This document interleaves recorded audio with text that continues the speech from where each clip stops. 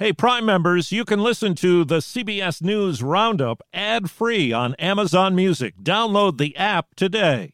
This spring, if you'd rather spend time enjoying your lawn instead of trying to keep it alive, there's good news. True Green is the easiest and most affordable way to get a beautiful lawn. All you have to do is water and mow, and they'll do the rest. Weed control, fertilization, aeration, and even some things you might not even think of. They'll do all of it, while you can do literally anything else. With True Green, you can have your lawn looking as good as a putting green. That's not hyperbole. True Green is the official lawn care treatment provider of the PGA Tour. True Green offers a satisfaction guarantee, and they have a verified best price promise, which guarantees you the lowest price with no compromise on quality. You do you. Let True Green do your lawn care. Visit TrueGreen.com to get the best lawn at the best price with the best people guaranteed. July jump in virus cases. This would not be considered a wave. It was a surge. New thinking on the spread. Those aerosols can travel more than 30 feet. Claim of racial attack. These men were on top of me, asking for a noose. Good morning. I'm Steve Kathan with the CBS World News Roundup. 300,000 U.S. coronavirus cases in the first week of this month alone. A surge is how Dr. Anthony Fauci puts it. Within a period of a week and a half, we've almost doubled the number of cases. So we are still knee-deep in the first wave of this. And the U.S. death toll since the pandemic began now tops 130,000. CBS's David Begnaud has the latest from one of the country's hot spots, Florida. The news is not particularly good. That is the mayor of Miami, Francis Suarez. Hospitalizations here have more than doubled in the last 2 weeks. Now, gyms, party venues, banquet halls, and short-term vacation rentals are closed. Restaurants are being forced to return to outdoor service only. It changes every single day. Stephen Bradley owns Clutch Burgers in Coral Gables. Now you can't be open. It affects everything. With Florida adding over 100,000 cases in just 2 weeks, hospital officials are worried about staffing and supply shortages at hospitals across the state. In 2 weeks, the number of virus cases has doubled to more than 200,000 in Texas. CBS's Janet Shamlian spoke to a nurse in the state who got sick. Patty Peterson is a single mom to 2 girls. The 29-year-old nurse tested positive for COVID June 26th. She's been in a critical care unit since last week. It hurts. It feels like someone's stabbing you. And you haven't been able to see your daughters, have you? No, I haven't seen them since July 2nd. And they FaceTime me every day crying.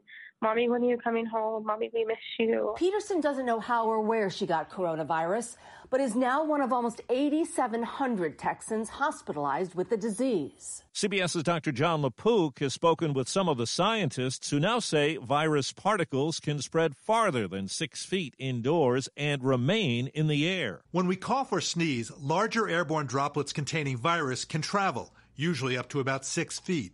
But smaller particles can be emitted simply by talking or singing and can go much farther and linger in the air for hours. They don't fall to the ground in 6 feet, and they can remain in the air for hours and potentially infectious for hours. What would you like the WHO to do? Acknowledge that the risk goes beyond 6 feet. Dr. Don Milton co-wrote the letter signed by nearly 240 scientists from around the world. How certain are you that aerosols are playing a significant role in the transmission of COVID-19 past, say, 6 to 8 feet? You look at the restaurant outbreak in Guangzhou, several bus outbreaks in China, and it's clear that one person could infect people over much more than 6 feet. Atlanta Mayor Keisha Lance Bottoms says she's tested positive for the virus but has shown no symptoms. In California, the state capital's been closed by an outbreak. 4 workers in the assembly testing positive, and an assemblywoman says she was exposed to someone with the virus. The EPA has approved the use of Lysol disinfectant spray against the virus, but officials warn the product should not be ingested. Now to Bloomington, Indiana, where local black civil rights activist Vox Booker claims a group of white men assaulted him and threatened to get a noose. Let him go, dude. Let him go. After he and his friends ended up on private property during a lake visit over the July 4th weekend. They yelled, leave the boy with us. I wasn't even a man, I was a boy. The reason why I'm here today is because folks stopped being bystanders. These people weren't only filming my attack, that they were acting to stop these gentlemen. At a protest over this in Bloomington, 2 people were hit by a car. At least one was taken to a hospital. In New York City, the white woman who called the cops on a black man who was birdwatching in Central Park in May is charged with filing a false report. It's a misdemeanor. Amy Cooper's court appearance will be in October. Secretary of State Mike Pompeo tells Fox News the U.S. is considering banning the short-form video app TikTok. It's owned by a company based in China. With respect to Chinese apps on people's cell phones, I can assure you the United States will get this one right too, Laura. I don't want to get out in front of the president, but it's something we're looking at. Overnight, the company said it would stop operating in Hong Kong because of a new Chinese national security law. TikTok says it does not want to censor content or turn data over to China's government. New Trump administration guidelines mean international students will be forced to leave the U.S. if their colleges offer classes only online this fall. Harvard University's already said all instruction will be online, but freshmen can come to campus. Correspondent Bill Rakoff has more on a new controversy at Washington and Lee University. The faculty of the Virginia University is recommending that Confederate General Robert E. Lee's name be removed from the school, but it doesn't necessarily mean such a change will occur. The recommendation was sent to the Board of Trustees, which would have to make any change. A spokesperson for the school says there are no current plans to change the name. Lee is buried in a chapel on the school's campus in Lexington. The World Series seems like a long time ago. Swing and a miss! And a World Series! The defending world champion Washington Nationals will open the abbreviated Major League Baseball season July 23rd against the New York Yankees.